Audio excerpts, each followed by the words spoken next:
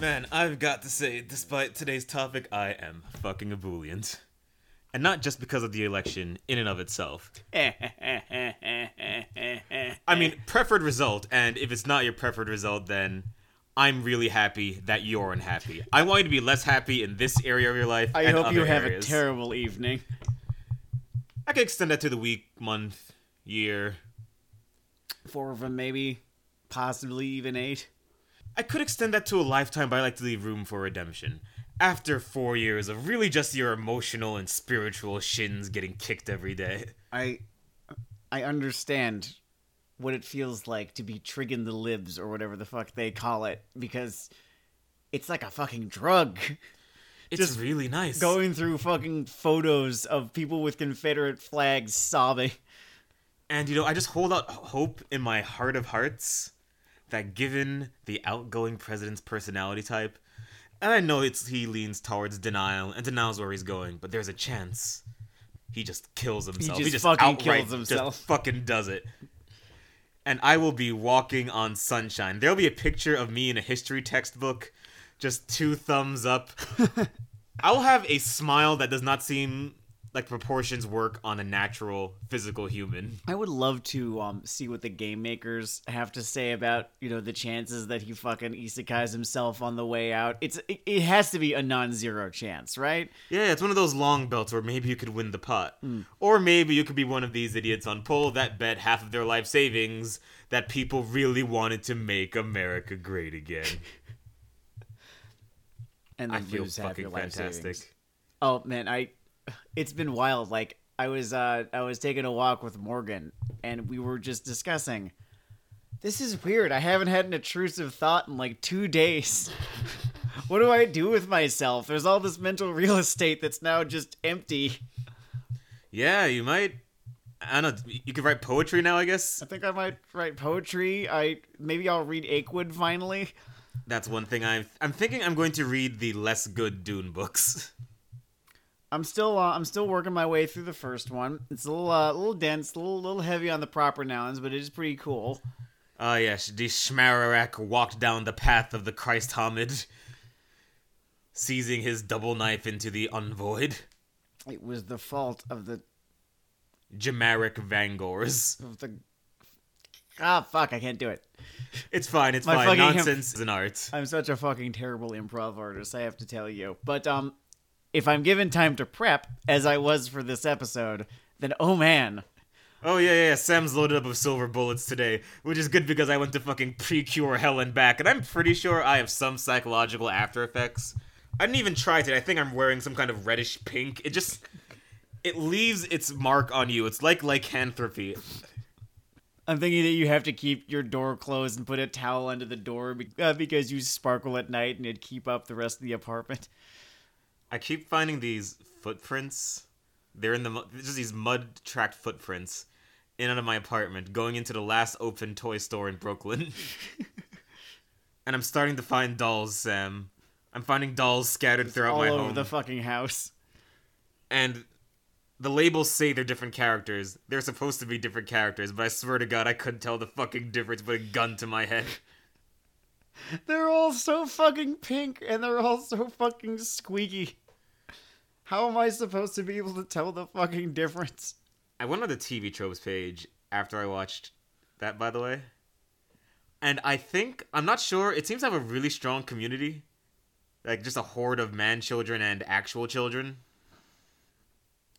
And what's crazy about it is I was reading the concept, and it seems that the new series that I watched doesn't do the thing that it's known for. Like, the gimmick is supposed to be that they have to transform together and they can't do it by themselves or some shit. And then they have to, fucking tag team plotline, try to get along kind of shit. But that's just not the case in this series? Oh, no, people transform on their own all the time, and I'm left there wondering, Jesus Christ, did I watch a bad Precure? Maybe this is like somewhat analogous to the Pokemon games getting away from random encounters, and instead a Machamp fucking runs up to you in the wild to push your shit in. That's very possible. Getting my shit pushed in by Machamp. That's how I felt in the aftermath of the Legend of Korra entry in the Avatar franchise. Yeah, this one's been a long time coming, and this is not the only episode that we're going to do about This is it. going to be split into, I don't know, somewhere between 2 and 4 parts. It It's depends gonna where be the wind 4. blows. It's gonna be 4. Okay, Sam has 4 episodes of thoughts on the Legend of Korra. Hachi fucking machi. I guess I'm just gonna dial over to pure punch-up mode. No, it's See, gonna. what's gonna happen is Sam's gonna say a bunch of facts, and then I'm gonna just shout the word butts at the end, and that'll be the format of Weeaboo Hell for a bit. Before I begin, just one or two things. I have certain, I guess you could call it baggage, tied up with this show. I think, I'm not going to pretend that a whole bunch of my problems with this didn't have something to do with the fact that it is the sequel to the most sacred of sacred cows in Western animation, right? And, just one of my favorite pieces of media in general, Avatar: The Last Airbender. So yes, for the armchair shrinks among you, those are part of the mental stakes behind this. I think you could very well contend, or very easily contend, that the fact that there is an ancestor that matters makes this show's failures matter more. yeah, I mean, context is always important, but I do want to be able to judge this show on its own terms as well. You start being in danger of begging the question every now and again. When Really? you've got this. What's wrong with begging the question? All right, so I got to define begging the question right now, because no one knows what it actually means. Begging the question is when something is used as a reason for itself. It's not inviting the question or inviting an obvious question, as is what it's usually confused for. Begging the question is, person A is an honest person, and I believe what honest people tell me. So when they say that they are an honest person, I believe them because honest people tell the truth, and I believe what they tell me, right? Oh, so it gets crossed up with a different fallacy a lot. Then. Yeah. So it's like it's kind of like a circular logic sort of thing. That is what begging the question actually means. So I don't want to start getting into Korra is bad because it is not Avatar: The Last Airbender, and Avatar: The Last Airbender is good, therefore, because Korra is this, removed from Avatar: The Last Airbender, it is not good, right? Right. I'm trying to not do that. There are other things. There's plenty of other things, but I'm going to try and not... If I could steal 3 minutes from your thesis statement, I'm going to do my only boring asshole thing. Okay. Only because we're doing 4 episodes on this. Yes. It's just some basic ground for people that love the dulcet tones of your voice and don't know what the fuck we're talking about. Lay the ground. All right. Cycle back to my childhood. Maybe your childhood. I don't know how fucking old you are. Point is, there was a show called Avatar: The Last Airbender, which is in the simplest terms, a sort of A to B epic fantasy story with a martial arts aesthetic / choreography, and a fantasy setting in which 4 classical elements, people can punch each other with them. It is very fondly remembered. There are overall themes of balance, nonviolence, reconciling the past, etc. Mm-hmm. And once again, widely beloved, including us, we have a show called Weeaboo Hell, so you can sort of tell where our fucking investment in this lies. This is one of the sort of shows that is frequently cited when one refers to anime as sort of more of a general movement than a specific geopolitical fucking product or what have you. Yeah, I would definitely classify Avatar: The Last Airbender and Legend of Korra as anime. Hence the fucking topic of this in the first place. Now, that's Avatar, right? Also, follows a kid named Aang. Not that important for our purposes. No. So then here's the sequel show announced called The Legend of Korra.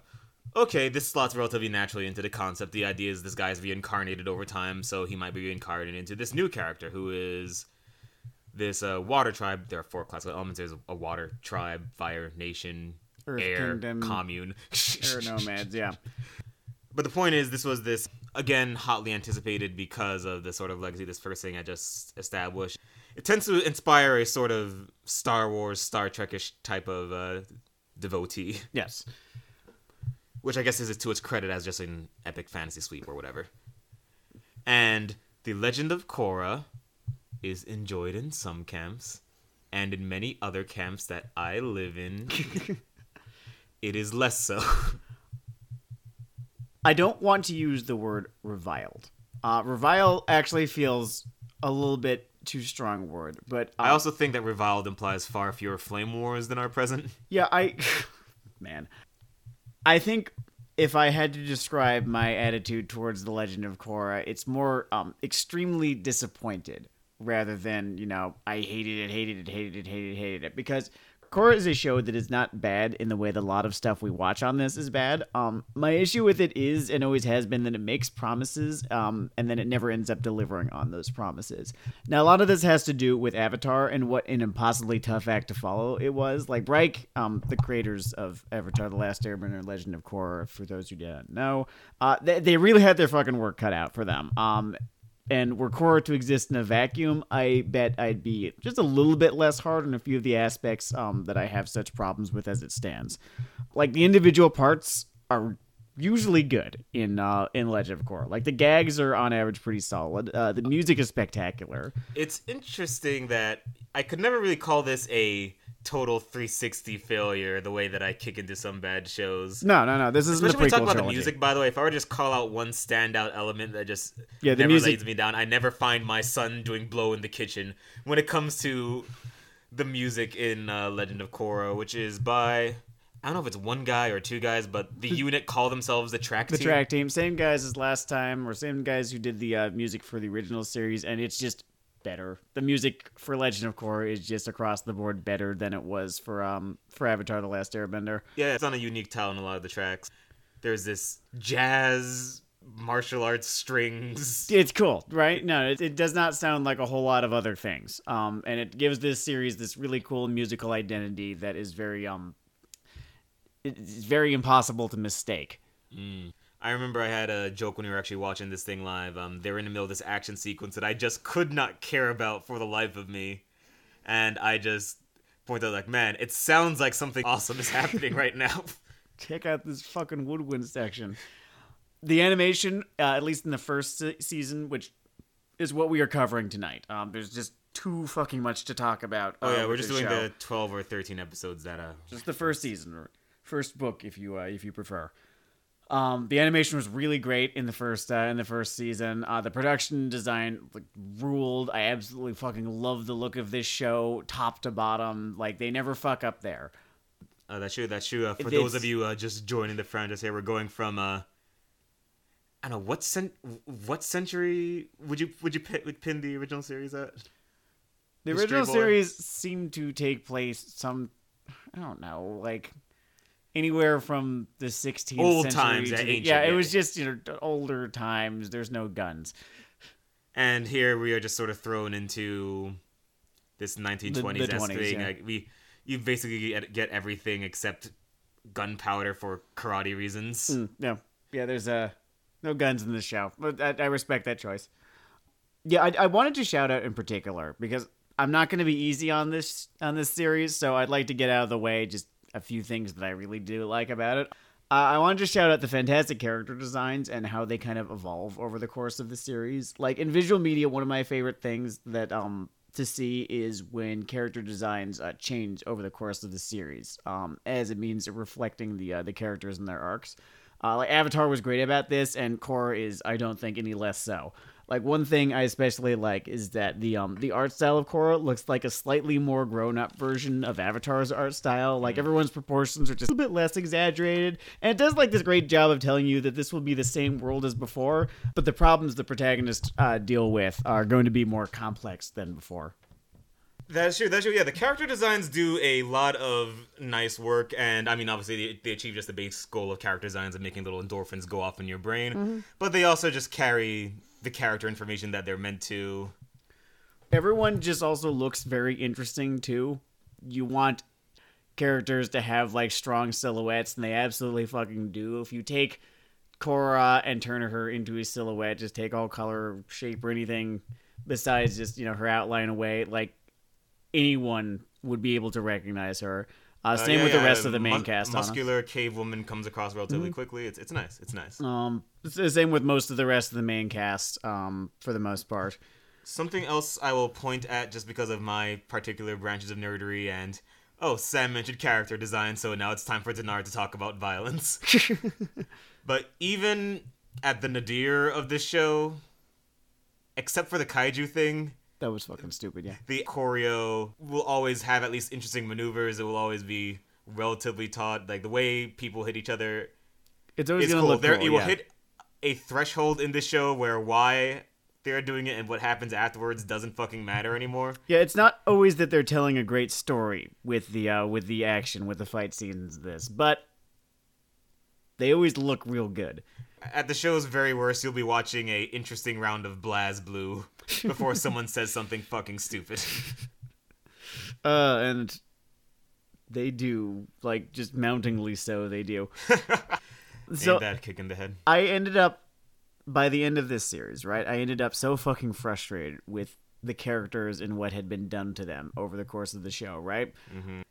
With one notable exception, I absolutely love the character of Tenzin, who is, Aang's now middle-aged son, right? Out of the better characters, he is one of the only ones that is not randomly assassinated. Yes, which yeah. is funny because someone tries to assassinate him later. But Like, in a literally very tried to literal fucking sense. murder. Like, I know, no, there's this fucking... I've been calling it the fucking mobile character assassination squad, which fucking rolls up pretty early on in season 2, and I feel like they never really did wrong by Tenzin. Like, I love that he's basically the opposite of Aang, that he's aware of this, and that it infuriates him, and he gets mad whenever someone brings it up.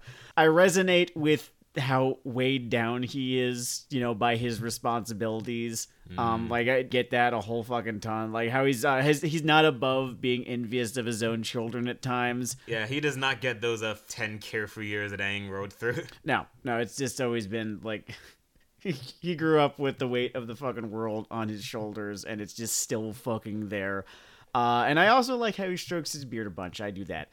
In book 3, right? We're going to keep it mostly contained to talking about book 1 today, but in book 3, he has this one fight, which I rate as the best fight in the entire show, and honestly, it's in the top 3 for the entire franchise. Like, The Last Stand? The Last Stand. Like, the depths to which I would rave about it, but if we're doing 3 more of these fuckers, I need to save my talking points like precious bullets, so...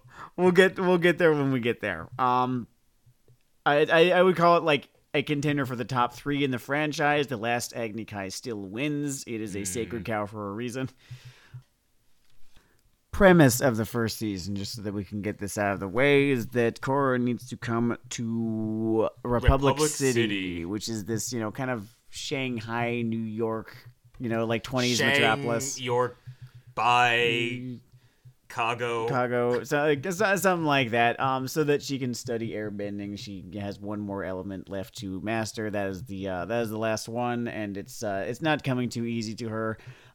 Meanwhile, she discovers this conspiracy by this group called the Equalists, who are a whole bunch of non-benders who wish to are dubiously oppressed by their society. We'll get there.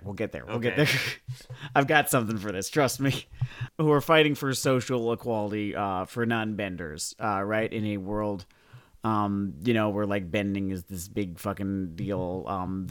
Their whole position is that, like, non-benders have gotten the short end of the stick. And they are led by the mysterious and enigmatic masked man, Amon. Who's got the coolest fucking character design. He has a mask that, with different choices, could have printed them money for a while. Yeah, they didn't make those choices. Anyway, he has the mysterious ability to, in a manner akin to Aang at the end of the original series, permanently remove someone's bending. What does this mean, dear readers? That's an interesting open question, isn't it? You could almost call it a mystery box. Boy, you sure want to know what's in the mystery box, don't you? Yes, that's Amon is interesting only for so long as the promises that are made about him have not been broken yet. Right. But that happens later on in the season. We're gonna get there. We're gonna talk about relationship stuff now. Because that starts up pretty fucking early. So shipping, I don't know, the inmates are running the asylum in terms of the balance of time that shipping takes up in the show. Maybe I could just live with that as a shift in focus if it were handled as deftly as things well. that used to take up time. Yeah.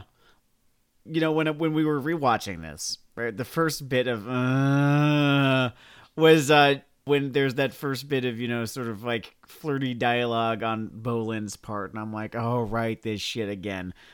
It's not the most elegant.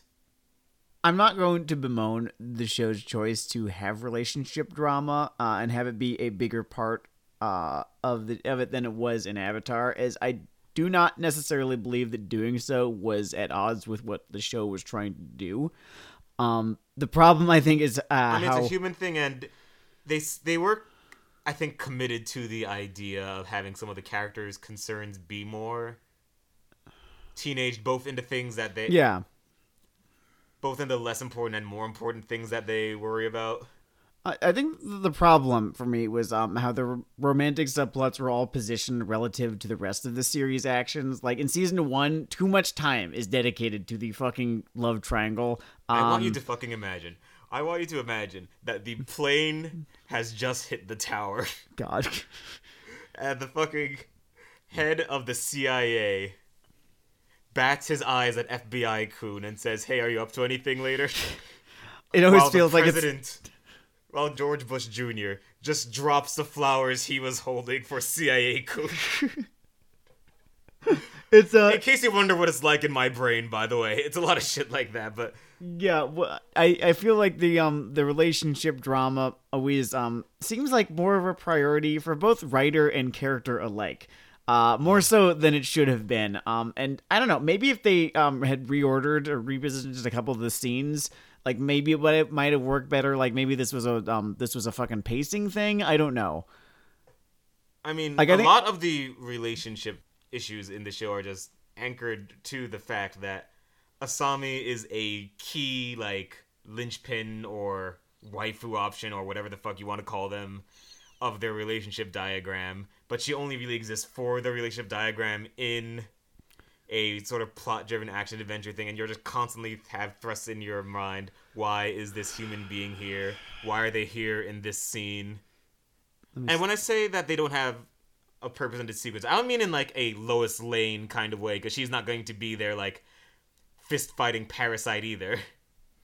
But constantly present in plot threads where they add nothing, including wit or charm. I'm a little cautious going after Asami because she has some fucking fans. But she's just so fucking... Everything we make fun of as fucking fans. She's so fucking boring is the problem. Like, she's a mobile plot point with a power fist. Her personality is this cipher for whatever they need her to, like, be, do, or feel in a given scene. And the most I can say about her that's not a comment on her circumstances is that she's kind of sweet and she doesn't appreciate people betraying her trust. And that's just not enough, because you can say that about pretty much anyone who isn't an out-and-out dickhead. Throughout the first season, at least, she's defined by her circumstances and not her personality. Like, she's rich, she's involved with Mako, her dad is an equalist. I think this carries through to at least season 2, if not further. Not necessarily those circumstances, but just her circumstances. Oh, there's a lot of her and her dad in season 4, isn't there? We'll get there. We'll get there. Like, you can make the argument that she's an everyman or something, but I never got the sense that we were meant to identify with her. She's just there. She was there to be the non-bender on the team. She's there. There are all sorts of roles or spots on the roster that needed to be filled, and they kind of just came up with a character to do that, and that is Asami. And I just, on a scale of 1 to 10, she sure exists. She tastes very much like bread. Toast, perhaps. I don't know, man. Bread can have all these redolent flavors caked into them, or seeds, various mixtures of yeast. There is no interesting crunchy shell around Asami. There is simply content. Grist for the content mill. It's the worst fucking thing that I could say about a character is that they inspire fucking nothing in me. I don't even hate Asami. There's nothing there for me to fucking hate.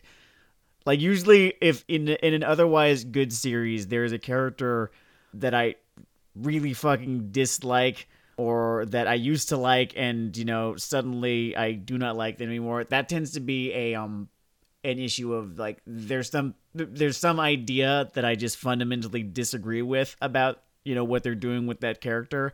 And that happens with Mako, but I keep saying we'll get to that, and we will.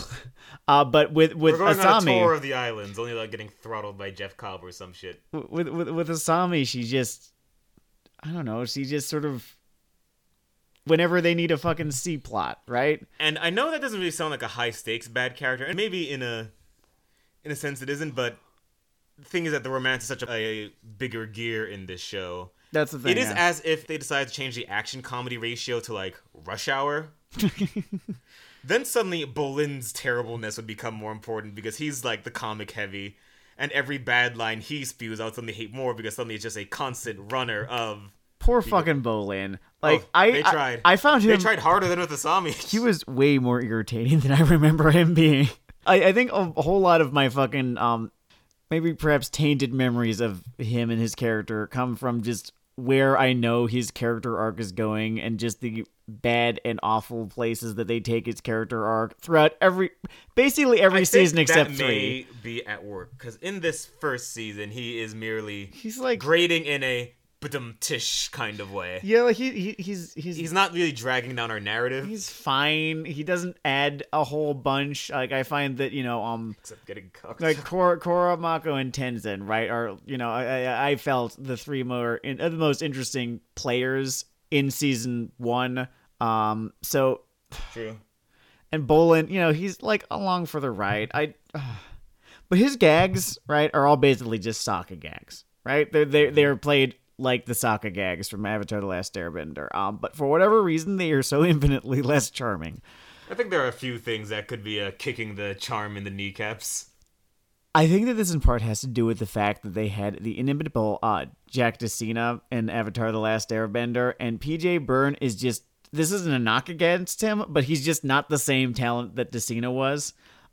And Sokka... PJ Byrne is on a similar level, if you just ignore things like, intonation of voice, the material given, timing, causing endorphins to be fired off in my brain. I don't want to be unfair to him because I think he does a good job with what he's given. It's just that they're trying to make lightning strike twice a little bit, and they shouldn't be. That's the thing. They also just have way less of an idea of what they're doing with him in a narrative sense, like a character point A to point B kind of sense. Like, yeah. I don't know, book 1, Avatar is essentially Sokka discovering the world outside of his backyard. Well, I like that, yeah, which is good, yeah, and they do it really early on. They give him this short but important character arc in those first 2 episodes, and they gave him like these little islands. Like, there's one episode where he basically has to get over his thing of pointing and shouting the word witch. They have the way better than I remembered it, like sexism Aesop episode. Like he's just. The whole world is sort of coming at him at once, and that had a role. And that honestly, it was a easy position for someone to be a comic heavy without being a moron. Which is just he was a little sheltered and did not think of himself as such. Well, what I liked about him is that he was very much probably the smartest person on that team. Yeah. Right, and thus him kind of being a goofy dude provide like a fun contrast is provided there. Bolin, on the other hand, is a fucking moron, as we will learn. Bolin is breathing with intense effort, and we should all be proud of every manual breath. Again and again and again in this fucking series, Bolin he just fails to do the smart thing every single fucking time. The smartest thing that Bolin does is photosynthesis. A man who has made himself like a plant. I think that was Sartre. He was the one who was talking about like plant people, rock people, and neither people. I'm not sure. I'm not that familiar with Sartre. There you go. Right. I watched Precure yesterday instead. Oh right, yeah. Weeaboo hell, not literature hell. Do we want to talk about pro bending? The pro bending thing is. It feels like a cheap shot. It feels like fucking low-hanging fruit is what it does. It's a weird discussion point because I feel like it gets conflated with other things wrong with the show. I feel like the rudderlessness of a lot of the relationship just gets pinned on the pro-bending stuff existing. The pro-bending thing is it's a fine frame for various stunts. They maybe could have done a better job of either making sure you knew the rules going in to be invested in these matches or what have you. But that's I don't think that's a flaw in the pro bending concept. I don't know, it is paced out weirdly, but if there are overall pacing problems, I guess what I'm saying is that as a critic, I sometimes feel wary of ever saying you should not have had this element or narrative goal entirely. Like, it's about the execution, and I think there's a version of the universe where there's an interesting story about Jesus playing basketball. Well, here's my issue. I'm kind of gonna argue. I guess because I've watched so much fucking wrestling, I think you can just weave narratives into sports stories to any cracked out extent, and I don't know, maybe there could have just been more social ramifications of their wins and losses. Like, what if the team they're fighting, like, in their off time publicly backs harsh crackdowns against equalists? They're doing a fucking reverse Muhammad Ali thing. Well, the issue is that the way that the series is written, right? The issue is that the emotional stakes of pro bending are just so much less than literally everything else going on in this season. Oh, and yes, pro bending does suffer when I said about the 9/11 thing, where Like, after the second plane hits the second tower, there is a long pause, and then the Secretary of the Interior dribbles twice, and throws a jumper. like, it ties into a couple of character arcs, right? And it's how, you know, Mako and Bolian are introduced to the series, and, you know, like, there's a reason that they're, you know, into it. It's like their ticket out, whatever the hell. But like the whole little Oliver Twist side story. Lordy me, I feel like they could have found something else to do the job that had anything to do with where the season was going, because it just doesn't. Like, at best, you could argue that pro bending is like this bread and circuses type deal that keeps people from focusing on the real problems with society. But, like, what real problems? That doesn't even work, because their real problem is people resenting fucking benders. It would be like if we had a sport that consisted of people throwing fucking money at each other. I'm trying to fucking get into other than behind the scenes football. I'm putting on my devil's advocate hat right here, right? I'm trying to think of, like, the argument that you could make in favor, right, of pro bending. You know, what kind of metaphor they were trying for, what, you know, point they were trying to make, and it could be seen as this sort of, you know, almost kind of celebration of bender supremacy or something like that, although it's never treated like that in the narrative. They sort of do at one point. When they 9/11, the fucking Super Bowl of pro bending, they do have that little rant, these are supposed to represent the greatest benders of your city, but they are corrupt and rabble, yeah. That does happen. I don't know, it's a fucking sport. When I break it down, like, I look at individual episodes trying to apply it. Mm-hmm. Where it survives the best is just its initial usage with the airbending plot. Yeah, and that first little episode right there. I remember I liked that episode a whole lot. It was well done there. It was caked in a very natural, straightforward way, and I think that works. Maybe if you had taken the highlight or the point of the 5 or so pro bending, like, episodes or little mini arcs. There were so fucking many of them. And it condensed them to just 3 strong points where the other 2 are as strong as at first. Oh, she's learned to do the airbending motion thing. The element would survive better. It suffers from being dragged out, and it suffers from being associated with a whole lot of other stuff. For example, the relationship drama gets caked into their pro bending results. Yeah, I'm wondering how much of is it pod racing bad? I feel like it's not necessarily pod racing bad, but it's very difficult to dodge the association. It is less arbitrary than pod racing. It seems a little bit less arbitrary than pod racing. It is way more tied into what's going on and where people go as people than the pod racing-ish. Now, if pod racing was a 3-race circuit where you see every qualifier, then you would start getting fucking pro-bending problems. I guess the other thing is that there are elements that don't get that much time that maybe were needed for this show's interior health, right?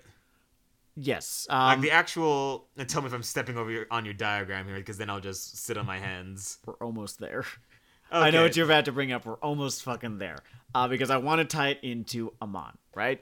So I think a few episodes into this, we get this episode called The Rally.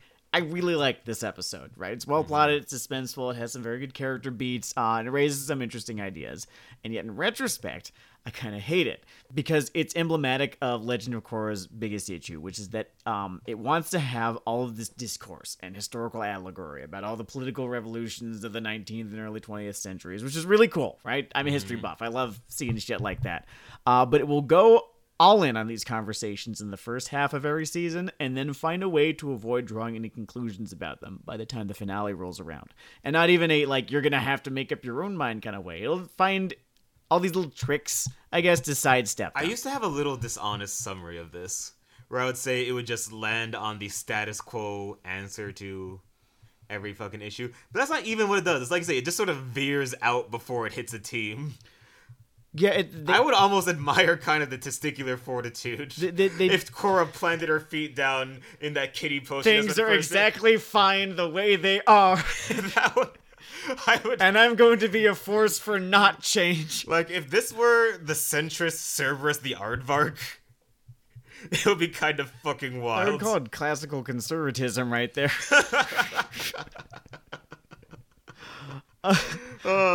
So Amon's ideology, right? His whole kind of vague Marxist Occupy, whatever. His ideology is never really Occupy, bending, Shivik.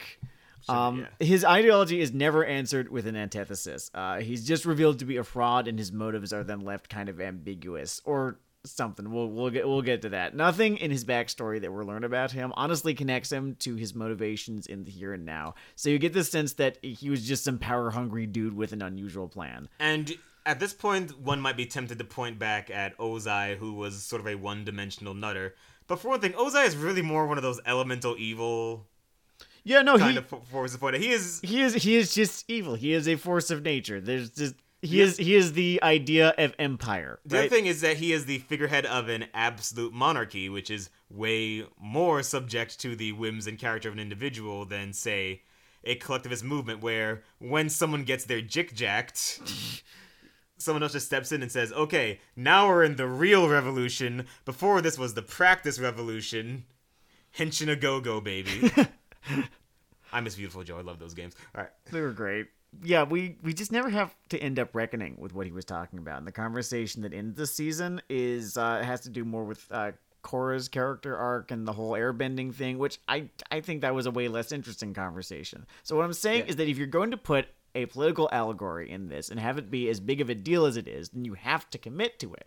Otherwise, like, what is it doing there? And this political allegory, his whole thing is cached in this idea of non-bender oppression. Yeah, with the exception of their response to the riot scene, a scene I'll give points because it actually is them doing the things they're talking about in this show.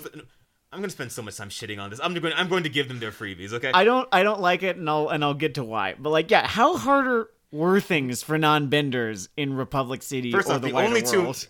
That whole thing is weird to me. We spend all this time on who wants to drill down who, where, or when, and we just don't really get that day-to-day texture. It's a 2-minute throwaway scene. No, that people just need of like, man. Yeah, no indication.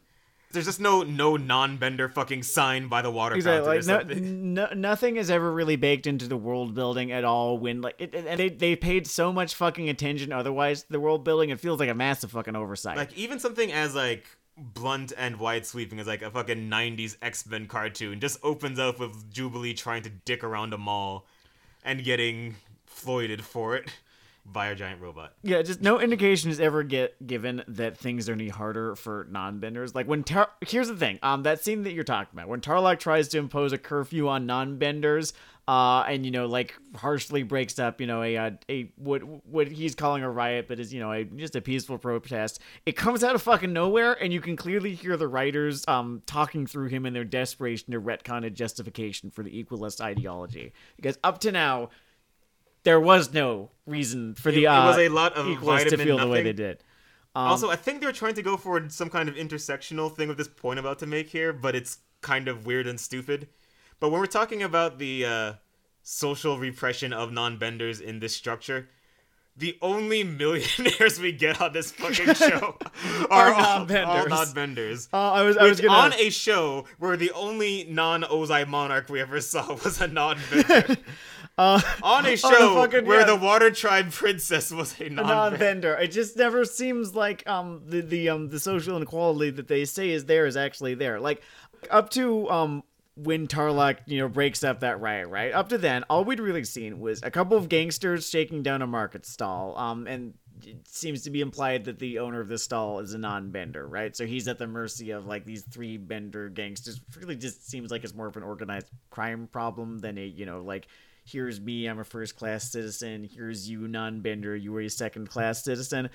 And a dude with a megaphone insisting that there's some sort of social inequality present that intrinsically had to do with bending. I guess the issue is we see all these reactions and we just don't have to no actual problem. Yeah, the 2 most prominent characters that are explicitly shown to be living as second-class citizens are Mako and Bolin. And guess what they can do? They can bend. And I totally get the idea that's kicking in the back of their mind. Yeah. It's a little more complicated than Amon says it is. Okay, fine. There are these huge crowds of pissed off people, unless they're having some kind of collective pre-Fox News seizure. Like in the first episode, right? She runs into this homeless dude in the park, and he would appear not to be a bender. But it's, I don't know, it just, it was all sounding far more like wealth disparity to me than, some sort of built-in inequality between, benders and non-benders. Like, and, you were saying, fucking Hiroshi Sato and, like, the Cabbage Corp guy, they both seem to be doing pretty well for themselves. Neither of them are benders. Like, I'm aware of, like, the concept of survivorship bias here, right? But this is a show, and you have to use your real estate wisely, and they don't. This is a show, and in its treatment of these things, it uses a broad stroke style, so these things kind of add up. Yeah. Not saying you can't use broad strokes, they're fine. This is a fucking mixed level action program. Your mistakes will also be loud. Speaking of loud mistakes, do you know where they eventually go with all of this, right? Because it's not very far. The show seems to treat Amon like an extremist bringing attention to a real problem. Okay, fine. Let's pretend that there exists a problem just because they told me. I don't believe we'll give him his Magneto points. Just for the benefit of the doubt, let's say that there is such a problem. His helmet is equally cool. What is done to address this inequality in the wake of Amon's defeat? I'll tell you. They elect a non-bender president to the United Republic, and then the issue is dropped for good. Oh my God. And I have no further comment. It's the most beautiful thing I've ever seen. I just want an Avatar version of Stephen Colbert with his arm wrapped around Lou Ted pointing at him. It makes my fucking soul smile. So it's my favorite thing in this show that isn't the action. It's just the moment they say they elected their first non-bender president. Also, they have presidents now. It's just like we all know that when Barack Obama was first elected on November the 4th, 2008, that day is the day that racism died in America, and we all know that to be true. And I'm left here to wonder, in season 2, when Korra cocks up and the spirit world gets 9/11 into our world, are there people walking around saying, "Thanks, Obama"? Is this the world we live in Avatar now? Is this where we're at? I don't know, she spends the fucking course of the show getting people to fucking hate her, so I have to imagine someone at one point just says, "Thanks, Korra." Speaking of Amon, right, this series was going to live or die on how interested he ended up being, and thus it died. This is partly the fault of writing him like a J.J. Abrams style mystery box, like you were saying. Like, he is interesting because of what you don't know about him and what you imagine about him, by design. But once you start learning about him, the less interesting he becomes, because My Dad Sucked is just way the fuck too pedestrian a motive for someone with such an apparently complex worldview. And it doesn't even connect is the problem. Like, I just don't end up buying that my dad was a bender and he sucked, plus I have a tendency to want things to be fair, would add up to what we get. You have to basically come up with his ideology for yourself, which to me means that it doesn't exist in the first place. Like, this is a problem that they could have dodged had they, again, done the legwork and actually show us why it was so hard out there for non-benders. It is a fascinating fuck up, because when I went through my first run of this show, And even when I was like rewatching it, I was just sort of all in on this guy. I said, hey, well, this part is really cooking here. Good job. All right, going for something a little more earthy than the Ozai thing. I admire the variation. And then, with all the weight they'd put on the mystery of his thing, and I think his Revelation episodes bother me a little more. Because I think it could have even gotten a B with not even really even having a fucking answers. I think this is a case where the information you get is worse than where you started. Like I was saying, the more you learn about him, the less interesting he becomes. Like, if his literal fuck nuts early explanation thing is, yeah, the spirits totally fucking hate benders too, they taught me how to jick their jack, I would have rocked with it just on the sort of force of attitude and just the idea that maybe he'll just be like an elemental force of correction, the way that Ozai was the force of being a monarchist dickhead. I think what I would have preferred... like a Robespierre, like a flat, just out of nowhere Robespierre, would have been way easier to rock with than what we got. Yes. They wanted to have it tie into, Korra awakening to, her past lives or whatever. So there had to be some sort of backstory thing, or I don't know which one kind of came first here when they were writing this. I'm trying to fucking parse it apart. I think they probably came up with his backstory first, and then found a way to relate it to Korra's backstory in that Aang's story, which is her backstory or whatever. That is the order that I bet it happened in, but that's just conjecture right there. But no, it would have been so much more interesting if we never learned his name. If he was just this dude from out of fucking nowhere who truly believed the things he did just because he believed them. I agree with you there, and when it comes to that point for me, I guess the reason I say that even no answer would have been better is that I don't want to give this the weight of saying, I thought it was X, Y, and Z, because that's not really the problem here. The problem here is that what you put in this space that debatably didn't even need to be filled was bad enough to make the content behind it dumber. Yeah, retroactively dumber, yeah. And the content ahead of it, you are just painted into this corner, to which your solution is he wipes out his own makeup and everyone says, I no longer believe in communism. Yeah, I want to maybe not give them points, but give them the benefit of the doubt and that they only had so much time to work with here. That's one thing. I guess another angle is I think they aspired to these being problems that you can't karate kick your way out of. I guess. It doesn't really land there because he is revealed as a fraud because he got punched out a window. But I see the backroom conversation in my mind's fucking eye. Like the idea that he is beaten because the people turneth upon him and his brother turneth upon him. Well, yeah, no, that's a problem. He's never beaten because his ideals are wrong. He's beaten because his ideals not necessarily are fake, but just he's beaten I get what you're trying to get at. The flaws in his ideology don't sink him. Korra's inherent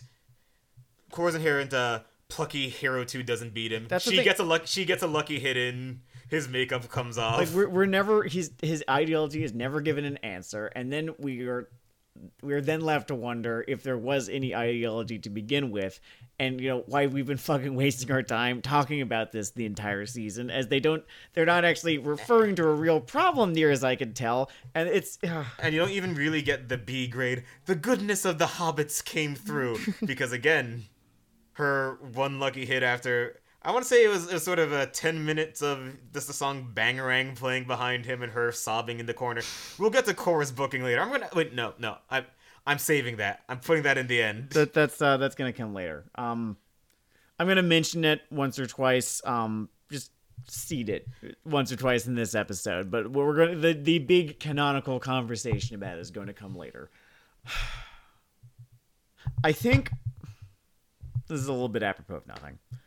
I think a few of the issues that I have with the romantic subplot because we were sort of talking about this, is mitigated by the fact that they wrote the first book as a miniseries, right? They had only so much time to tell this story that in retrospect, I end up kind of wishing that that this plot had played out over a longer span of time. Like, it could have had the same results. It puts them in an awkward place later. I don't think it damages this season, so maybe... I think it damages this season.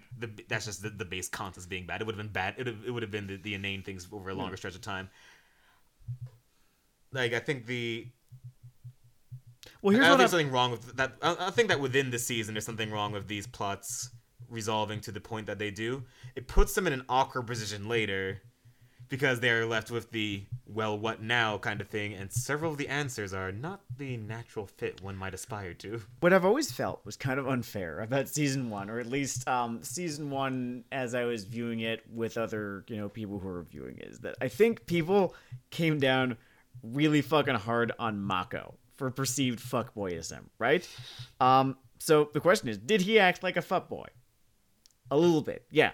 But I'm not about to blame the guy because he comes off as a dude who just ends up holding the bag at the end. Like, they needed to get him and Asami broken the fuck up by, like, episode 10, right? And the only way that they could think to do that was to write him like a fuckboy for an episode. It's like it's a fucking frame job. Like, it wasn't his fault. He got hijacked. His fuckboy dub feels like the plot version of one of those Book of Job things, or whatever fucking Bible book. Just the plot or God parts the clouds and says, "Bring me your son." And everyone's like, "Look at what you fucking did." And he's just like, "But God told me to. The plot demanded it." And then there's characters get hijacked a lot, but like that's one of the more egregious examples of characters getting fucking hijacked. But it becomes so fucking obvious. Like there in that one episode, right? It was at the end of the fucking probe bending arc. Mm-hmm. Okay, it's at the end of the probe bending arc, and the arc is ended by Amon attacking the arena, right? Making the entire fucking police force look like goddamn morons. By the way, in the process, it is incredible how efficiently they can undermine someone's like the Equalists don't look smart for this. The cops just look fucking stupid. Historic failure. Imagine if. Remember the Munich Olympics huge tragedy? Mm-hmm. That whole incident? Imagine if it happened because every officer in Germany just left their gun and baton at home that day. Oh, they went to fucking lunch and they left their gun on the table of the fucking beer garden. And that is how the clever Equalist scheme scans for La Felicia in that moment. And like it seems like they're not supposed to be more. They're supposed to be really like cool. Like they fucking had fucking Cora dead to rights in the first episode when they caught her, and Lynn is she's supposed to be real cool, right? And but no, they're just kind of sacrificed. A lot of that. They're sacrificed to the booking gods when the Equalists attack, and then. Right? The Equalists attack, they promise, yeah, we're going to do fucking, Equalist 9/11. Just you fucking wait. It's not when they attack, it's when they promise to attack. Or they're going to say, we're going to do Equalist 9/11. And then all of the fucking protagonists look like fucking morons out there. Where they're like, we should keep the arena open. They can't scare us. It was incredible. This is not how a fucking national security threat is answered. When they do one of those... we don't negotiate with terrorist lines in an action movie, they usually don't mean we will cram a building full of targets. You won't do it. Buck, buck, buck. Buck, buck, buck. What they usually mean is we won't wire you $3 billion. And that's what makes the little line in the sand cool. Oh, not really that cool. It's kind of an overplayed moment in the first place. This and the fucking Mako thing are, I think, the two most egregious examples of character hijacking in book one. But they are small when put up against seasons 2 and 4, especially 2. The episode we have about season 2, book 2, whatever, by the way, is going to be fucking 2 hours long because they're. I think it's probably one of the worst seasons of television that I've watched all the way through. I'm going to apologize in advance because I am a loudmouth person. with strong opinions about the second book of this show. At some point, I will say something about some protected category of person, and I will forget to edit out in relation to Book 2 of The Legend of Korra.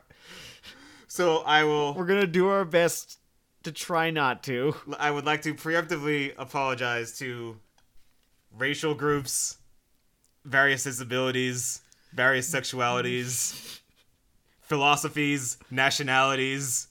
Am I leaving anything out? Occupations. There are a lot of trapdoors that I don't think I can stop myself from running headfirst into. People with jobs, people who do jobs, jobbers, you could call them. You could call them jobbers. I think, but the point I'm trying to make is that all of the issues present in the series going forward begin in small ways in season 1. The foundation. And season 1 is, I guess, technically the second best season of this show. I would call the aspirational failures of Book 1 superior to the sea of mediocrity that Book 4 leaves us waddling in, yes. Yes. Yeah, I would say so. I would also say that this just introduces all the fun, cool new things, and that is worth something. It got a whole lot of novelty points, certainly, yeah. Whereas, because like this one's rival for the second best season is 4, with third just being the best one. And second just very clearly being the worst one. And for a couple of years though, I was so fucking butt mad about what they did in season 4 that I was insisting that it was the worst season. I think fresh pain means something. Fresh pain means something. I think if you lay them both out on the table, season 2 is almost certainly worse. But I think we might be getting ahead of ourselves right now. It's very possible. It's very possible.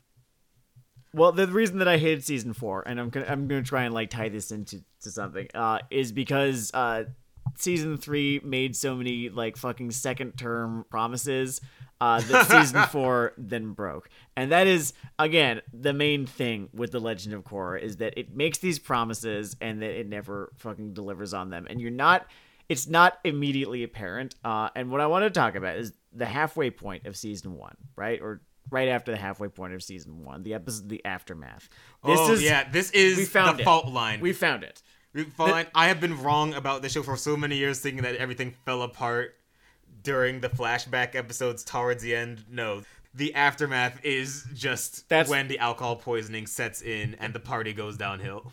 Yes, I think at the time it came out, right, when we were watching this thing live, because oh boy howdy was I ever watching this series live.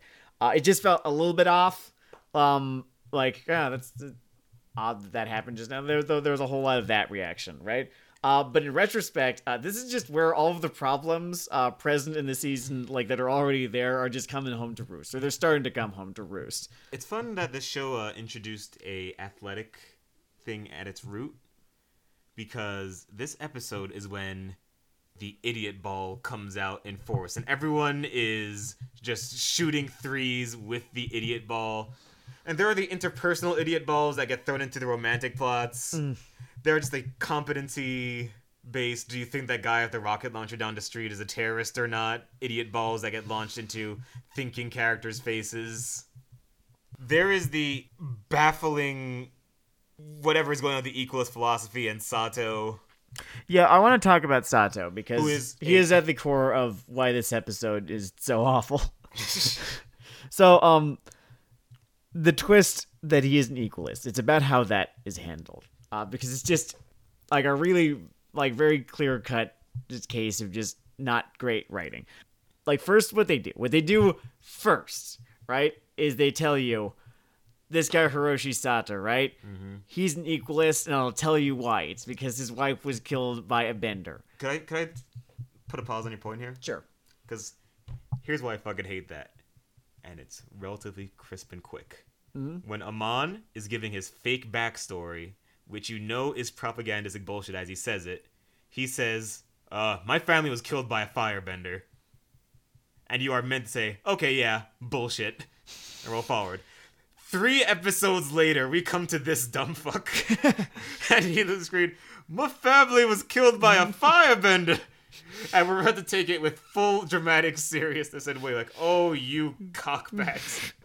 You are vomiting into your own shoes right now. Proceed. There might be something to be said with for context, but yeah, that's a good point that you make. So what they do is that they tell you, yeah, he's an equalist. This is why, right? And then this is presented to him. Aha, gotcha. And then he's like, oh, no, I'm not. And you, the viewer, is supposed to be like, what? Then who could it have been? And then mere minutes later, it all turns out to be fucking true. Now, the way you want to write a twist like this is that maybe they were correct in their initial assumption, right? That, yeah, this guy is an equalist, right? And it's, what they were wrong about was the motive, right? And that is what ends up throwing them off or something like that, right? You could do, for example, like, he is an equalist, as suspected, but instead of resentment over his wife's murder, like, I don't know, he grew up hearing awful stories about the war from his parents, and they were convinced it was all the fault of Benders, and this becomes part of his ideology growing up. This is how you make something character-driven instead of random event-driven. Well, this is just an example, and I'm not trying to fanbook a better season, There Be Dragons, but you see what I'm saying is that when they give you his affiliation, his motives, and then just throw you off the trail for a second before confirming, yes, everything we just told you at the beginning of this episode was true, it's not a plot twist so much as this is a spoiler. It's like someone telling you that they're going to throw you a surprise party. Yeah. And everyone looks like an idiot in this episode, too. For just being led around by the nose by the fucking, twists and turns. Spoiler is good because I didn't have a one-word summary for a broken mystery plot. The spoiler, yeah. A mystery plot to solve a mystery you know the answer to for 20 minutes. They could even have done a thing where they know this about him, but that's not good enough because they have to prove it or something like that, and that becomes the challenge. But they don't do that. They're just thrown off the trail for 3 minutes. Now, the reason that this matters is because of what it does to the emotional gears of the episode. Like, fuck the whatever cinema sins aspect of it, but the thing is, the dramatic pin of the episodes becomes Korra believes this. Mako sides with his girlfriend by default. Yeah. Asami is in the corner of the room watching the black avatar have sex with her wife, whatever. And that's like the emotional sake of the episode. So then the second layer is also fucked. And the way that they execute these moments of, this sort of dissension of trust was just not working on its own, and it's built on a rickety foundation, so I'm even more annoyed. And then my blood pressure is high enough that by the time the steampunk robots come in, I think I would think they were cooler if they came in before or after this episode. I want to talk about the steampunk robots. I've got some fucking notes about those. Okay. It's a little bit of a nitpick, and I'm trying not to nitpick in this episode. Okay. We've hit all the big picture stuff though, so I think we can. So this is just like shit I didn't like, right? The presence of mechs in this show always felt very fan servicey to me, and I was never more than lukewarm on them. Like, I have this little buzzing noise that goes off in my head whenever I sense a show is trying to bribe me with superficial elements that I'm meant to like, so that I don't pay as much attention to its shortcomings. It's why I'm extremely wary of pantsuit shots in anime, and why I'm equally suspicious of stuff that's meant to be totally sick, bro. Don't you like your robots? Don't you like your electric power fists? Shit like that. The climax of the 4th season was the culmination of all of this, by the way. I have an alarm that blurs for that. At the risk of getting ahead of myself. It makes me sound like a way worse person. Mm-hmm. Because mine is a little simpler. It's just, am I being treated like a contemporary Doctor Who fan? Like, are they thinking, okay, they bring out the sonic screwdriver and they're gonna fucking cream themselves? I think, yeah, I don't know. I think you have sort of the same problem as I do. It's just sort of like coming from a different place, maybe. Yeah, it's where I feel like they're treating me like an idiot. I feel like the show is treating me like an idiot by being like, he loves robots. He'll eat this shit up. Also, something they never quite figure out and this goes back to, it is ultimately an action show, and all punches matter. But when you bring in these robots, and you haven't necessarily mastered the art of making their movements or manner of movement or just manner of fighting quite as engaging to watch, you're just losing points that there could be some perfectly good karate in this scene, is all I'm saying. They're doing the same grappling hooks that the regular Equalists do. Like, do you know how well trained we are as audience members? If her father had taken out a pair of nunchucks, you would not have heard a goddamn complaint about it in this episode. That would have been the sickest shit. You never understood, Asami. Then you just game of death for 6 minutes. I don't even fucking care. All right, I want to arrive at Korra right about now. Just Korra as a character, because I think the character Korra as a character exits the first season relatively still intact and unassassinated. Yeah. Trust me, that assassination is coming. She's not long for this world. But there are issues present, as I've been saying, in this first season that get worse in subsequent seasons. This is kind of the crux of like the biggest problem that you have with this show, and it's a big problem that I have with the show too, which is she seems to have way more trouble in a fight at times than she perhaps should.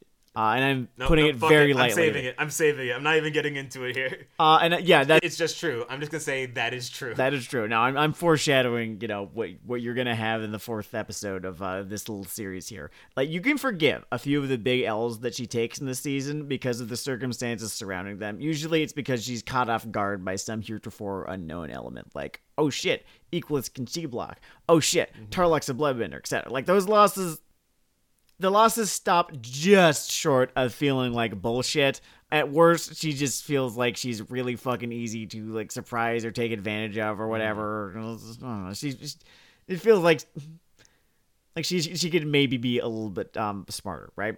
But usually it's not to the degree of Randy Orton is distracted by the Singh brothers again. Oh no, here comes Jinder Mahal behind him. It was. How many months was that? How many months was that? It's the same fucking match, I think, at 5 different pay-per-views. I was watching a lot of wrestling in 2017. Not a great year for Raw, gotta tell you.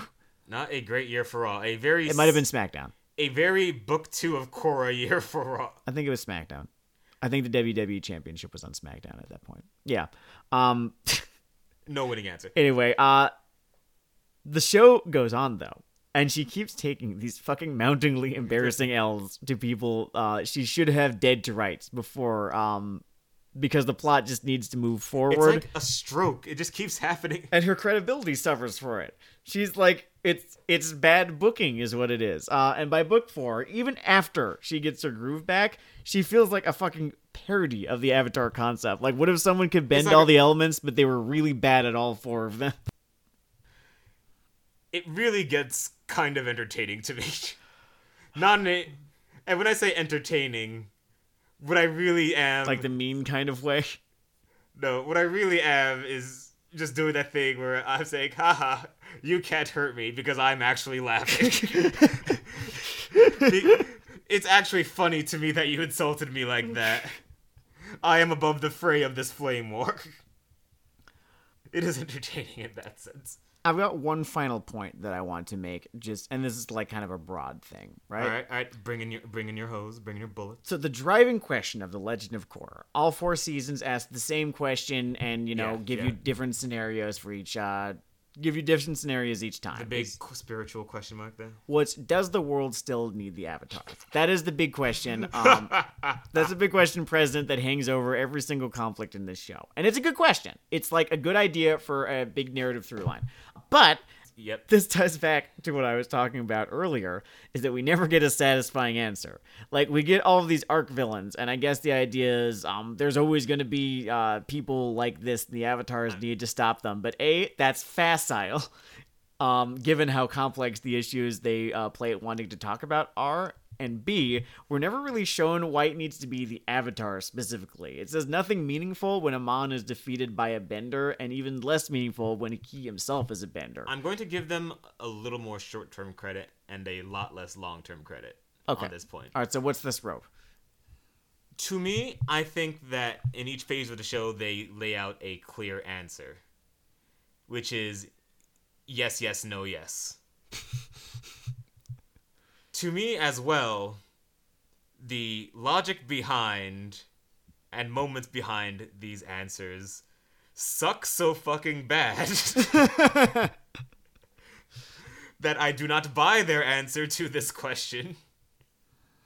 And the little things that they threw in to try to throw in doubt to each season's answer until they throw it in makes it just seem like they're fucking wrong. And I'm not even saying there's an inherently right or wrong answer to this question, because the Avatar is a made-up thing that they made up. Mm-hmm. But everything that they put inside the gumbo is making it taste like toothpaste, because they dumped a carton of toothpaste into their fucking gumbo. All right, so illustrate your point insofar as season 1. All right, so season 1. The basic idea is that the Avatar is supposed to bring balance to everyone, and that includes people outside of this elemental, like, square. Yeah.